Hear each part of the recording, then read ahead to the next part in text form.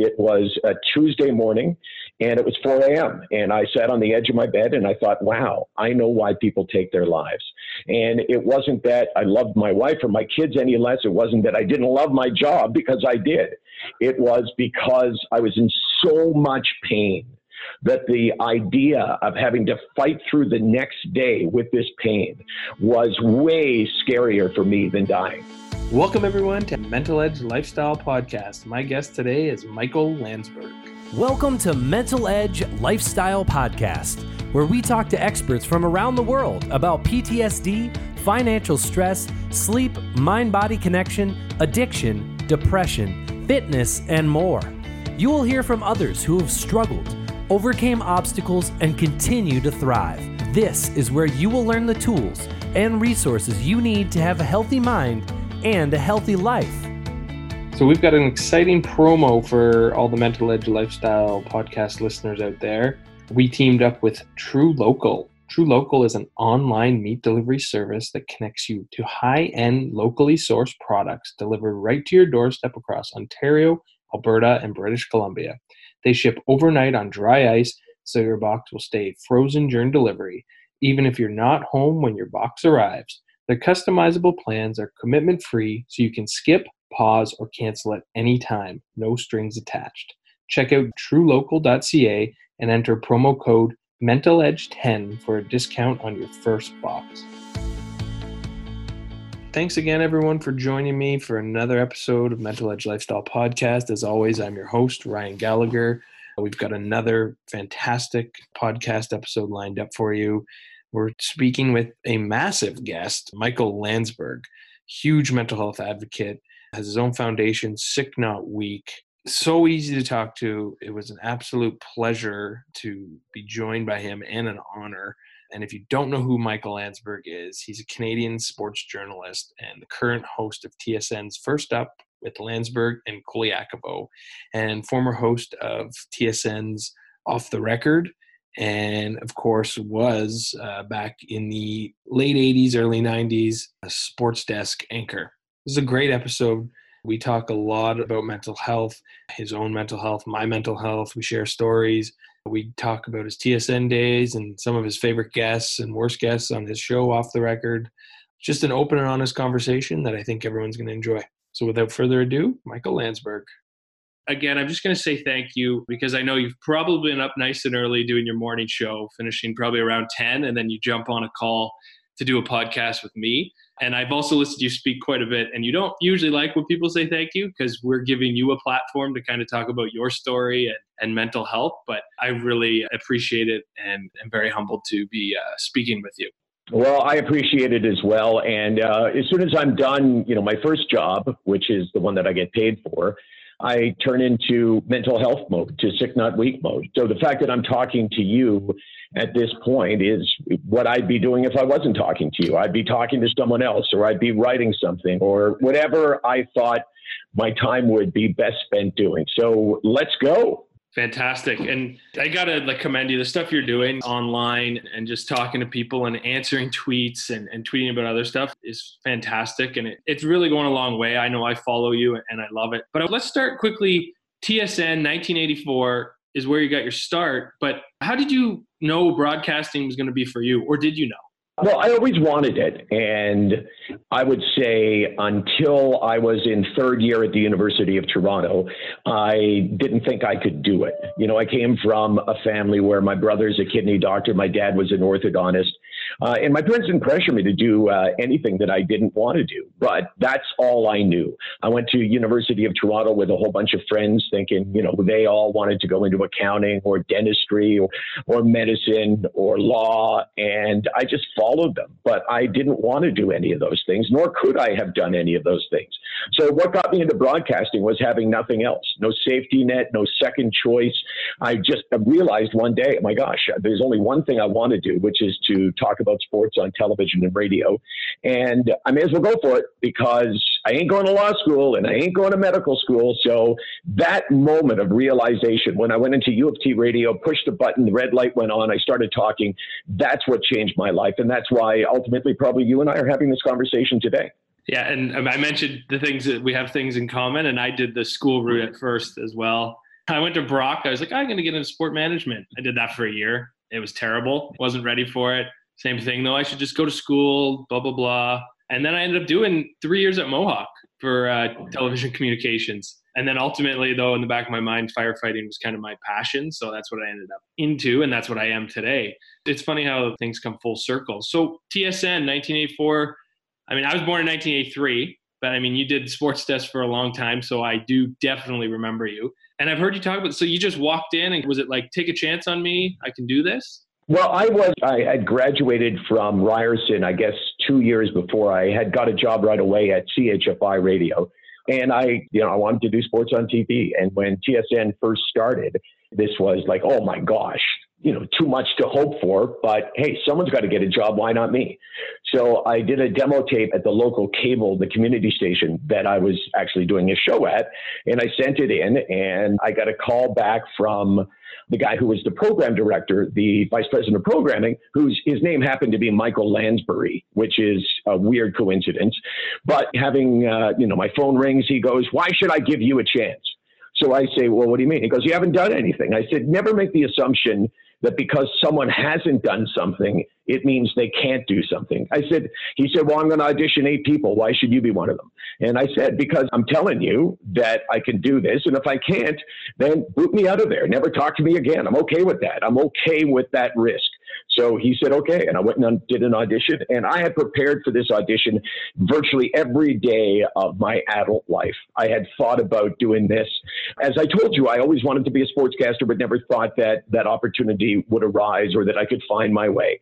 So when I went in to do this audition, I guarantee you I had practiced more than anybody on the planet for a job like that. And, ultimately I was ready to do it and I got the job. Seemed to all work out perfectly for you. So how does OTR come about? 97, 98? Is that your idea or they approach you? They approached me. I think there was a couple of things. Number one, there was a new vice president of programming. His name is Keith Pelly.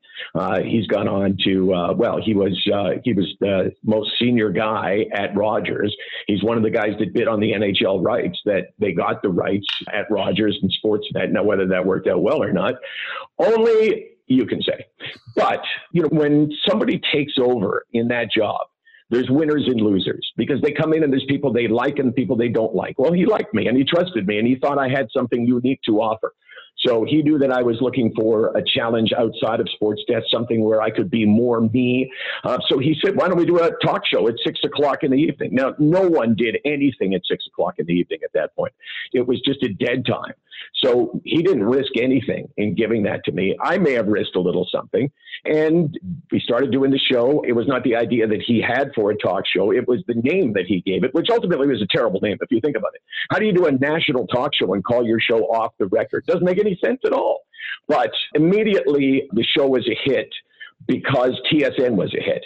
I have no delusions thinking, even if I had done the show at Sportsnet or The Score or CBC or any place else, that we would have been successful. We would not have been. But TSN owned the marketplace. So we were able to get an audience right away because of that. And we were able to get an audience right away because we put wrestlers on, and the wrestling community started tuning into us. And even though we would only put wrestlers on, say, once a month, they still became loyal to the show.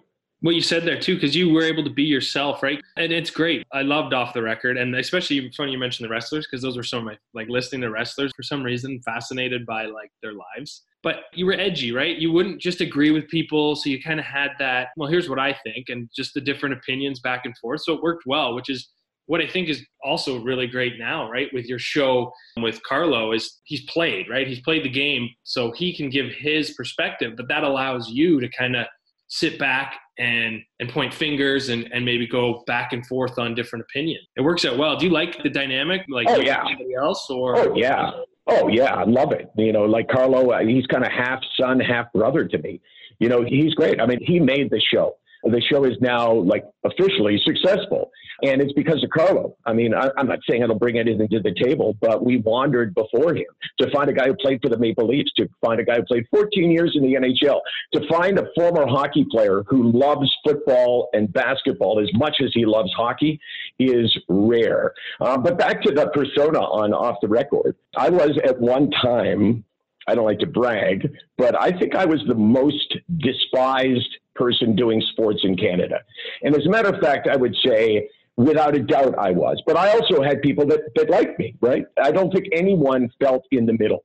You either thought I was a jackass who was arrogant as hell, or you thought, hey, you know what? This guy's entertaining because he's pushing guests, because he's confident, and because he doesn't accept an answer if he doesn't think it's the right answer. So I've lived my life being called arrogant, and I have learned very quickly that what someone else thinks of me means nothing. And that actually allowed me to move into talking about mental health the way I have, because I never cared what people thought of me. That's a huge point in mental health, not caring. Like I said, that's why I loved watching you, because you didn't care. And it's huge, because if you went on a show and just agreed with the person, there'd be no show. So you're doing OTR in 98. That's when the anxiety and depression starts? Yes. Yeah. Well, I had anxiety as a kid, and it was pretty severe, but never told anyone. So I was just an untreated guy with general anxiety disorder that bordered on panic disorder at times. I had specific fears that were not really legitimate fears. And, I kept it inside because I didn't know I was sick. Like who back in that day knew that there was a thing called general anxiety disorder. So I went through my childhood, amazingly happy childhood with an amazing family, parents that adored me. I just hid it. And I eventually thought, okay, well, this will disappear. Well, it didn't disappear. And certain circumstances in my life, and somebody that obviously I loved a whole lot ended up getting pretty seriously ill, and my anxiety went through the roof, and I never really recovered from that. And my anxiety, when it gets really bad, leads to depression. And that's, I think, what led me down into the depression hole. And that certainly has dominated my life for the last 20 years or 21 years, I guess it would be now. You're living with this, this huge successful career, and people know family and everything. But 2008 is when you really had a major hit, right? 2008, November, Grey Cup, Montreal. Yeah, I mean, good job, by the way, learning a little something about me when you take time to talk to someone, because I've been on your side of the equation 1,000 times or more than that. And my side right now, which is answering questions, obviously I spend a lot less time doing it. So I appreciate that. 2008 was, again, related to anxiety that was way out of control based on, again, my daughter and this eye problem that she had. And she was having a particularly rough go, and I became obsessed with it. I just thought about nothing else. And that led me down the depression hole. I had been on medication and off medication 4 times before that. Each time I had relapsed. This time I waited too long. I got, beyond sick. 2008, it's kind of a famous story, at least to the people who I speak to. And I use this very often when I go to speak, that it was November 24th. It was Montreal. It was the Marriott Hotel. We were there for the Grey Cup. It was a Tuesday morning, and it was 4 a.m. And I sat on the edge of my bed and I thought, wow, I know why people take their lives. And it wasn't that I loved my wife or my kids any less. It wasn't that I didn't love my job, because I did. It was because I was in so much pain that the idea of having to fight through the next day with this pain was way scarier for me than dying. It's a story that and I've heard it so many times, and that's why I brought it up, because so many people are dealing with the depression and anxiety and just not talking about it. And that's why I wanted to point that out. And again, saying that we have similar things and everyone has something in common. I just want to quickly share 2014, sitting on my couch, my wife goes swimming, newly married, new house, new job. And I'm sitting there drinking, playing video games. And I had the similar experience of going, I know why people take their lives. It was probably one of the worst feelings, just an ache all over my body of so if I ended today, what does it matter kind of mentality, but didn't get to that point. Obviously, thank God. But I experienced that thought. And when my wife got home, I told her, I broke down and said, I need help, because I didn't deal with past trauma of my dad passing away when I was 16 years old forever. I didn't deal with it. I just put it off. And now fast forward, I'm on this huge, journey of talking about mental health and wellness and talking to people and people like yourself. And I feel completely fine and open and confident about sharing that, because I think that's what people need to hear. Oh, yeah. So I give one speech a week. Sometimes a year I give 2 speeches a week. And one of the things, I mean, I hear the same things over and over again, like reaction from people. I ask questions of the audience. I poll the audience every time. How many of you have suffered from a mental health challenge? And, you know, I know people won't put up their hands, and that's why I'm there, right? To make them feel more comfortable. How many of you have cared about someone with a mental health challenge, either currently or in the past? Then 99% of people put up their hands. How many of you have been touched by suicide? Meaning, you know, perhaps through yourself, an attempted suicide, but somebody that you cared about, where you can say suicide has affected my life. And I would say 60 to 70% of people put up their hands. So I understand the demographic that I'm talking to. And I can tell you after every single speech, somebody comes up to me and says these words: I feel understood. And very often they're saying those words, they're crying, they're emotional because they've never felt understood before, because no one has ever told them what they're feeling and give them the ability to say, me too, right? Like one of the things I do always is I say, I'm going to tell those of you who have experienced depression and anxiety, I'm going to tell you 4 things that we all feel. And if you have not felt one of these things, put up your hand and tell me. No one has ever put up their hand. We all feel some things in common. And that is empowering for people who suffer, but it's also empowering for a caregiver who can say, wow, I thought I understood, but maybe I don't. When did you realize then, like, I have the ability to be doing this? I have the ability to go talk to people. It was a while before you talked about it on your show openly, right? Yeah. So the chronology of this is until 2009. So the year after I had, I call it sort of my fall into the deepest, darkest hole. And I was doing better. I had gone back on medication. Until that point, I'd never talked about it on Off the Record or any of the platforms I had. Not because I was ashamed, obviously, but because I didn't think anyone would care. I thought, honestly, it will make no difference to anyone. And in fact, people will just say, oh, you know, he's arrogant and he knows some people don't like him, so now he's trying to get us to like him. So I just never mentioned it.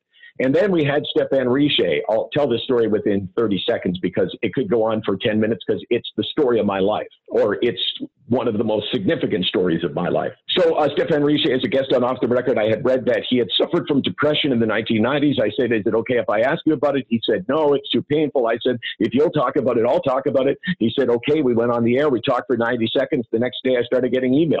Almost all of them from men saying the same thing. Watching the 2 of you speak about depression was the first time I've ever seen 2 men talking about mental illness. And the fact that you weren't ashamed or embarrassed, and the fact that you 2 guys have lived the life that you wanted to lead, the fact that you've had some successes in your lives. Because of that, I'm telling you something I've never told another human being. I too suffer. And that changed my life. That, yeah, right there. And getting those emails must be, like, obviously so inspiring, and it keeps you going. And it's right away, that 2014 story that I just shared with you, my wife knows about that, and really not a lot of other people. Again, it's just something about you. You have that, there's just something there that you can be like, hey, this guy's been through it. It's Michael Landsberg. Right. Let's talk about it. So you know what it's like. I mean, first of all, thank you for sharing that. I didn't realize, because you shared it so easily. You know, I thought you must use that story all the time because it's incredibly powerful. Because, you know, like I heard you telling that story about how you understood suicide on that one moment when your wife was out of the house.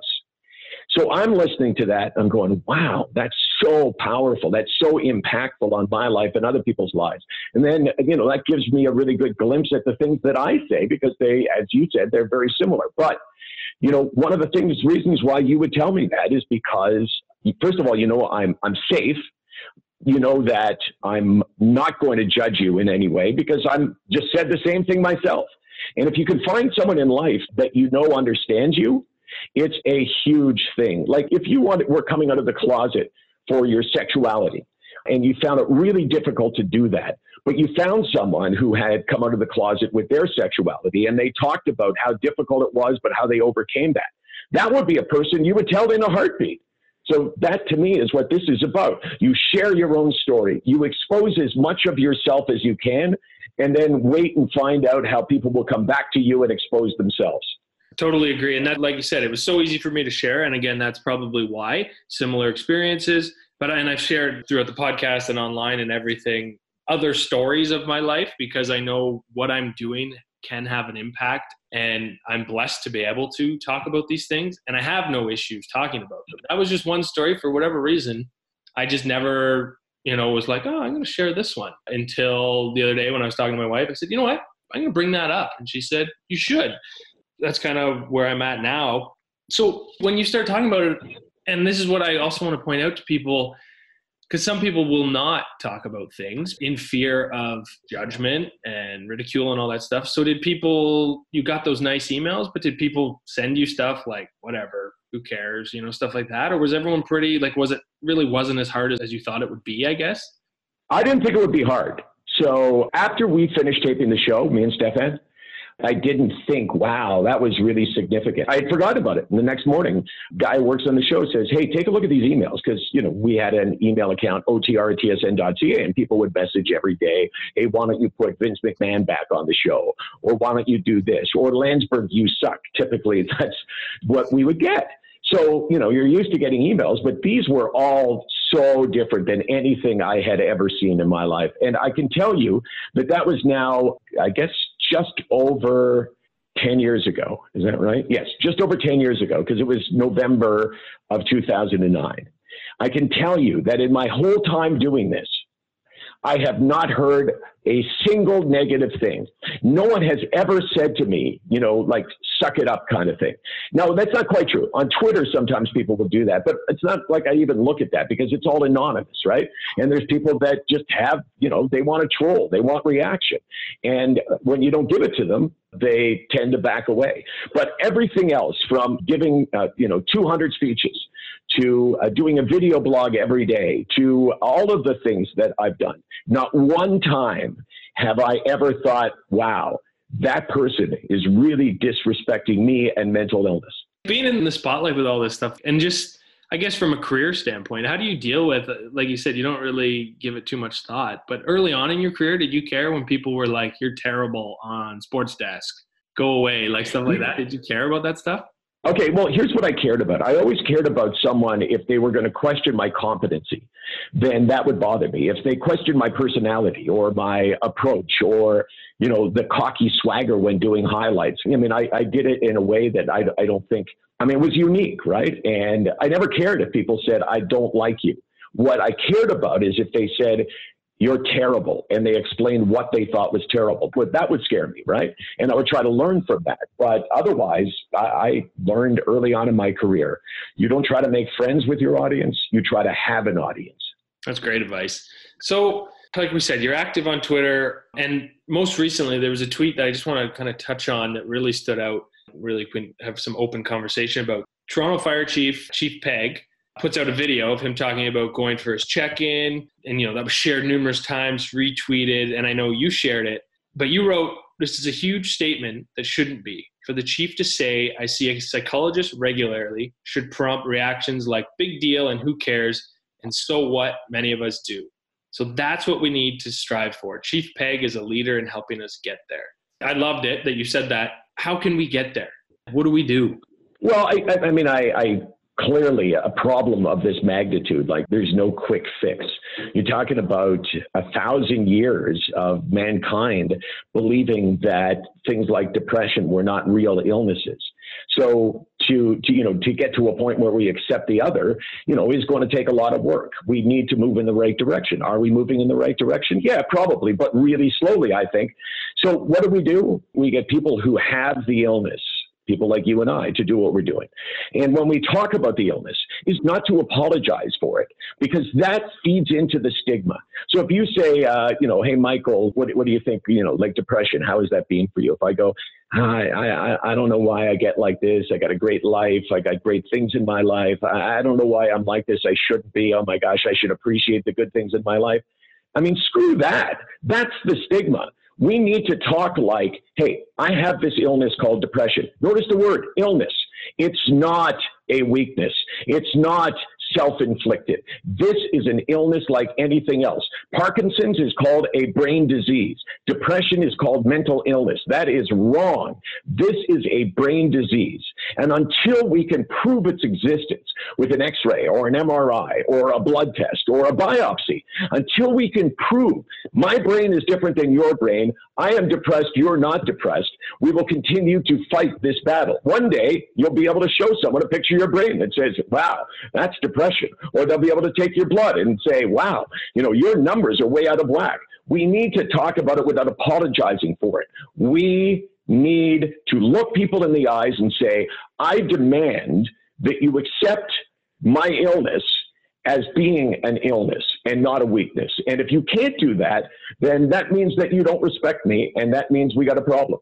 I know from my perspective too, in terms of just having conversations with people and talking to people, more and more people, message me on Instagram and say, hey, love what you're doing, which is a great start. Like you said, we're not going to fix it overnight. But in my case, like my anxiety over the years was just through the roof. But I put in so much work on myself to just be able to go through every day, and little things that I thought, were huge aren't.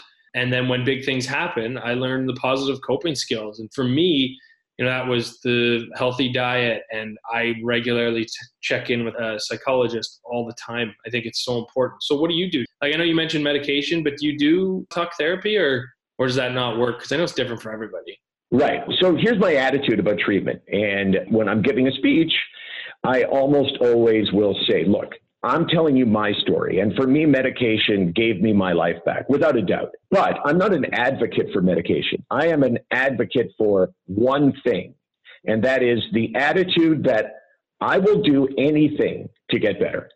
I don't care whether it's medication A, B, C, or D. I don't care if it's a combination of A and C. I don't care if it's electroconvulsive therapy. I don't care if it's cognitive behavioral therapy. I don't care if it means that I'm being psychoanalyzed. It doesn't matter if it's magnetic stimulation. It doesn't matter, because I am so sick and I've given up my life to this illness for so long that I will do anything to get better. And if you can't say that, then I question, number one, your sanity. But number two, are you sick enough? Like, no one should go on medication. No one should have electroconvulsive therapy if they're, just moderately sick. But if you're sick enough, and you know this, your life is over at that point. And if you won't say, I'll do anything to get my life back, then you got to really rethink that. So for me, it was medication. But for other people like you, it was something else. I'm just an advocate for saying, I'll fight every single day, and I will not quit till I feel better. So is that what got you through the I will fight? Is that what gets you through? Like, I feel like you don't miss much work. You were doing 200 shows a year, right? For OTR for 18 years. Yep. 200 shows a year for 18 years. I never missed one.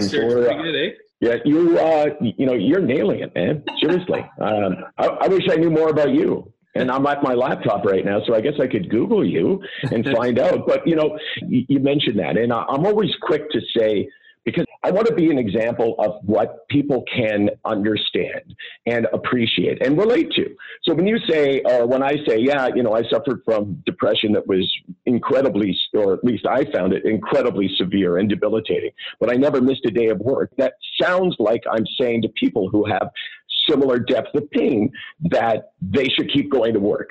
And I did it because A, I knew that staying home was going to make me feel better. And B, I was in the kind of career where I didn't think I could take time off. I didn't think that I had the kind of latitude that maybe I did have, but never pushed it. So, when people say, well, how were you able to do that? I did it because I didn't think I had a choice. Do you ever find it exhausting at times? Like so you do your show in the morning, you're doing something like this, and then you're blogging, tweeting, whatever, answering people. How does that play into, your depression and anxiety when people are not unloading their stuff, but trying to have conversations with you? How do you step away? That's a complicated question that, I'll try to answer it and say, because of my hours, because my day starts at 4:30, it's a challenge, right? Sleep is a challenge, and everybody knows sleep deprivation is not good for anybody, let alone someone with mental health challenges. So you take that, then you add to it the fact that I feel this massive responsibility to use the rest of the time that I have that's free time and not like stuff that I want to do for myself or family time. I kind of feel like I have the obligation to do whatever I can in the mental health space. So now it's kind of like, I'm working all the time, it feels like, which is my choice, right? So I'm not complaining. But now you add that to the fact that, I'm not getting enough sleep. And then you've got a guy who being pretty well dominated by the jobs that he does as opposed to him dominating the jobs. And then there's, another big thing, which is, as you say, embracing other people's challenges, which for the most part, I'm okay with that. But sometimes I realize, oh my gosh, I'm exhausted. I don't feel like responding back to someone. And sometimes I don't, right? And then I feel a certain measure of guilt. But for the most part, I'll try to do what I can because I know what it's like to be on the other end of that email that someone might send me. So, do I wear myself out? Yeah, absolutely. Am I looking for sympathy? And I think you got to just remember, right? You're human. There's only so much you can do and so much you can give. Tell us a little bit then, what's Sick Not Weak all about? Well, I had a meeting with some folks yesterday because Sick Not Weak is a charity that we launched as a not-for-profit, I guess, 3.5 years ago. We became a charity 2 years ago. And our mission statement is our name. We want to show people that mental illness is a sickness, not a weakness. The word weakness is at the heart of the stigma. If the stigma was, for instance, a watermelon, and you started to cut through the watermelon, at the very center of that watermelon would be the word weakness. Everything stems from that when it comes to the stigma. The perception that mental illness is not like Parkinson's, not like a brain disease. Somehow it's self-inflicted. Somehow people who have it can help themselves. So I would say that that one word, weakness, is the most important word when we address the stigma. Nobody wants to be seen as weak, right?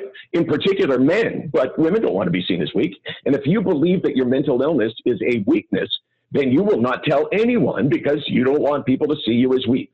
So that's, at the heart of Sick Not Weak is our goal to show people that mental illness is a sickness and not a weakness. And if you could do that, the stigma would disappear. But, that's a pretty broad statement. So, we have all kinds of things that we do to try to impact in that area. Sick Not Weak is, and you have to wait for my full answer on this because I sound like a bit of a jerk when you hear the first part. Sick Not Weak is a wild success because we have helped a person. One person makes it a wild success. Saving one life is incredibly successful.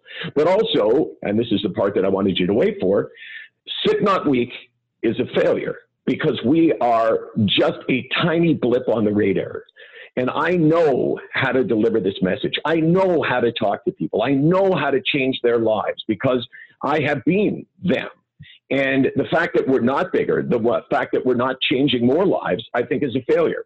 So we're in the process of looking for partners in this who we think can take our message and blow it up. I do a video blog every day. 2,000 people listen to it. 2,000. If it's good for 2,000, it's good for 200,000. But I don't know how to reach those people. And we're going to figure a way to do it, and we're going to reach them. And then when we have this conversation again, I'm going to say, well, you know what? We've done a good job of getting our message out there. Yeah, and it's got to start somewhere, and who better to push this message than obviously yourself. Can we talk a little bit about the TSN days and OTR? You ask anything that you can think of that you want to find out from me. I mean, anything. Just from a fan standpoint, watching the shows and stuff, like your favorite guest of all time. My favorite guest of all times, God, people ask me that like virtually once a week, and I should have a ready-made patented answer. But one of the things that is hard when you do 4,000 shows, and you have on many of those shows 4 guests, it's so easy to forget people that at the time you thought were amazing. It's so easy to forget them 2 weeks later, because 2 weeks later you've done another 10 shows. So give me a sport or an area of life, and I'll give you somebody. Let's just quickly make it wrestlers. Yeah, I loved almost all of them. I thought that Stone Cold Steve Austin was a brilliant guy who just understood the medium better than almost anyone I'd met. Probably my most interesting, for me, the most interesting interview was Mark Calloway, who was The Undertaker. And keep in mind, or I should tell you, that when we started the show, we put Bret Hart on our first week. And our intention was not to say, oh my God, we got Bret Hart, this is going to be crazy. but people started to pay attention. And then when Bret Hart had the Survivor Series mess with Vince McMahon, Bret Hart called us up and said, I want to come back on and tell my story. And then Vince said, I want to come on and tell my story. And I guess Vince liked how we dealt with this. So he said to us, you can have my entire roster and you can have them all out of character. Because he knew I had no desire whatsoever to interview The Rock. But I wanted to interview Dwayne Johnson. I had no desire to interview The Undertaker, but I sure as hell wanted to interview Mark Calloway. So having guys out of character and just finding out what made them tick and how they got into what they're doing and their perceptions of different things. And also things that happened backstage, so to speak, that they had never spoken about. I had that information because two guys that worked with me, Jeff Merrick and Bob Makowitz, especially Jeff, knew everything about wrestling. He did a show called Live Audio Wrestling. He gave me the questions to ask. So guys wanted to come on because we were asking questions that they thought, you know what, they're respecting me. They're not treating me like I'm some kind of buffoon. They're not treating wrestling any way than they would treat any other aspect of life. So Mark Calloway for sure. Chris Jericho was always fun. We let him host the show a few times, which was kind of fun. Bret Hart was just, Bret Hart, man. He's a lovely guy who I got to know. I'm sitting at my dining room table now, and Bret Hart sat at this dining room table. He came for dinner one night, which was pretty cool. I loved Vince because I loved, if you were to ask me two qualities in a guest that I like the most, it would be smarter than me and have thick enough skin. Because in that scenario, I can challenge them on anything and not be afraid, A, they won't be up to answer it, and B, that they'll start pouting and, we'll lose guests in the future. So I loved guys like Vince McMahon and like Dana White and like Brian Burke at the time. I loved that because I knew I could be at my best, or I had to be at my best. And the challenge of debating someone on their own life. So when Vince McMahon is a guest and I'm talking to him and I'm challenging him on things that he's done, on the Bret Hart thing, on all of the issues of the day, on steroids, on concussions, on all of the deaths they've had, on the raw sexuality of Raw back in the day. And I'm challenging him on this. I'm challenging him about his life, right? So now I got to have the confidence to be able to say, no, Vince, that's not true, or I don't think you're being accurate. And that takes guts on my part because he knows 1,000 times more about him than I know about him. That's what makes for great TV, that challenging. And would you give a list to, the producers of the show and say, hey, here's who I'd love to talk to? Or was there anyone you're like, I'm a fan of this person, so I don't think it'll go well because I'm a fan? I won't be able to separate that. Do you know what I mean? No, I was able to separate it. And, I think that, we all lived this. This was like the dream job for all of us on the show. First of all, just the nature of getting to do a talk show on TSN and then having a guest-driven show where we created the rules for guests. Not management, not Keith Belly, who I mentioned to you. It was us on the show. And the rule was we will put anyone on this show that you will find interesting. So it didn't matter whether it was an athlete or a coach or a general manager or an owner. It didn't matter if it was an actor. It didn't matter if it was an author of a book. It had nothing to do with, are you sure you want to have a person like an actor on a sports talk show? We didn't care. We looked for fame. We looked for interesting people. We looked for people that would draw eyeballs. And because of that, I got to meet this amazing cross-section of people that I can promise you, outside of, late night talk show hosts who see this great cross-section of people, we met the greatest lineup of people that anybody in television has ever met. From every world, we got to meet them. Such a cool job and such a cool platform, and what you did with it and leveraged it to help people is huge. And just putting yourself out there is fantastic. I won't try and take up too much more of your time. Would there be not worst guest, but most difficult guest? And I have a feeling, if I can maybe answer it or just give a name, would it be? Yeah, go. UFC fighter Sonnet? Chael Sonnen. Yeah. Chael Sonnen, he walked off. He got mad at me. It was a satellite interview, so it's not like he was sitting across from me. He didn't like my attitude. The story behind that is really kind of cool. So I go to spin class with my daughter. The spin instructor said, I knew he was a big UFC fan. He said to me, you got to get Chael Sonnen on the show. And I said, why? And he said, he's the best talker around. So we booked him for the show. And the day before, I say to Vlad, he was the spin instructor, what do you think I should ask him? He goes, man, you got to give him the hardest time because he is so great at fighting back and he'll understand it's just good TV. So he said, ask him about being sort of afraid of Anderson Silva, who was like his biggest rival. So I started that way. I said, I know you challenged Anderson Silva to a fight when you were in the octagon, but now it seems like you backed down. And he goes, what? And I said, well, are you just afraid to fight him? And he got so mad. And the interview kept going, whether it was up or down, I don't know. From my standpoint, it was going up and getting better and better and better because conflict makes for great media. So he eventually got so mad that he unclipped his mic and took off. And that was still to this day by far the thing that I've done that makes me most famous. Whatever my level of fame is, it was Chael Sonnen. So afterwards, I went to the guys I work with. I said, I have no idea. Was he really mad? Was that fake? I didn't know. So I messaged him and said, dude, are you, sorry if I offended you. I was told, give this guy a hard time. And he said, apology accepted, which I thought he could have come back and said, I'm sorry too. But we became buddies after that. We became like real honest friends where, we would talk about life. We would talk about things. And it's amazing because it started off with him hating me. And then he explained to me a couple of years after that interview, he said, I shouldn't have gotten pissed at you because you were doing the job that you should do. And also you were doing the job that I would do. He said, I would give people a hard time. But he said, I had tested positive for steroids. No one knew this at the time. I had driven from my house to Portland to the studio, which was a half hour. I didn't have a fight coming up to promote. You guys weren't paying me. And I thought, screw him. He's giving me a hard time and I'm doing him a favor. He said, so I was in a bad mood and we got to be buddies. Yeah, that's why I asked the question. I had a feeling that I was like, I'll just answer it because I figured it would end up with that name. And then you guys did a few other episodes. And like you said, you're friends now. So where can we find you on social media if people need to reach out or just follow you? The easiest place to get me is on Twitter at Hey Landsberg, Hey Landsberg. That's actually left over from OTR. So that's where I tweet every night, as you mentioned the fact that you've seen my tweets.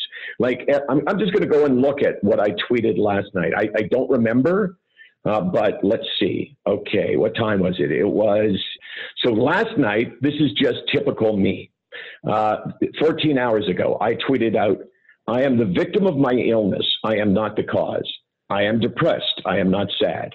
I am exhausted. I am not lazy. I am losing the day. I am not beaten.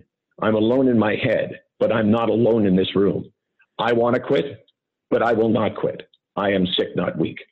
And that's the kind of, sort of flowery, poetic, some would say bullshit, but others would say, raw and open and honest stuff that put out there. Also, this is, again, typical. If you sleep beside someone with depression and find they're often pissed off at you, it's likely because you think you understand them, but you actually don't have a clue what they're feeling. You owe it to them to find out as much as you can. Want to know more? Ask. The stuff you're putting out there, it's striking so much conversation. Like I said, I look at it and there's so many comments, and I'm sure you get tons of direct messages and emails, like you mentioned, just helping people and changing their lives. The work you do and your platform, the way you use it for good, because social media can sometimes be used for very bad. I appreciate, again, having this time with you. I got one final question I'd love to ask people. What moment of adversity are you most grateful for today? I would say, without a doubt, the one that I mentioned to you before, November 24th, 2008, Marriott Hotel in Montreal, room 521, 4 a.m. in the morning, learning just how deep my pain was when I started to get relief. First of all, showed me the joy of relief in a way that I would never know, but also has stayed with me. And I know the importance of doing what it is we're doing now. So like the worst moment of my mental illness actually turns out to be the most important moment of my life when it comes to the sharing of mental illness and a big part of my life. And that's why I asked that question, because people build, the resilience around some of the worst moments that end up being a life changer. Michael Landsberg, I appreciate you. Thank you so much. Hey, my pleasure. Great questions, great research, and let's do it again. I'd love to chat with you. Thank you. Have a great day. Bye-bye. That's it for me on Mental Edge Lifestyle Podcast. Hope you enjoyed this episode with Michael Landsberg. Thank you for joining us today on the Mental Edge Lifestyle Podcast.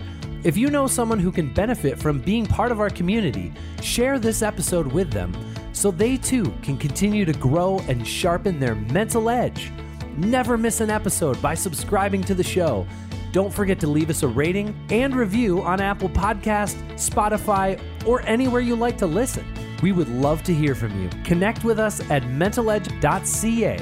And until next time, remember, healthy mind, healthy life.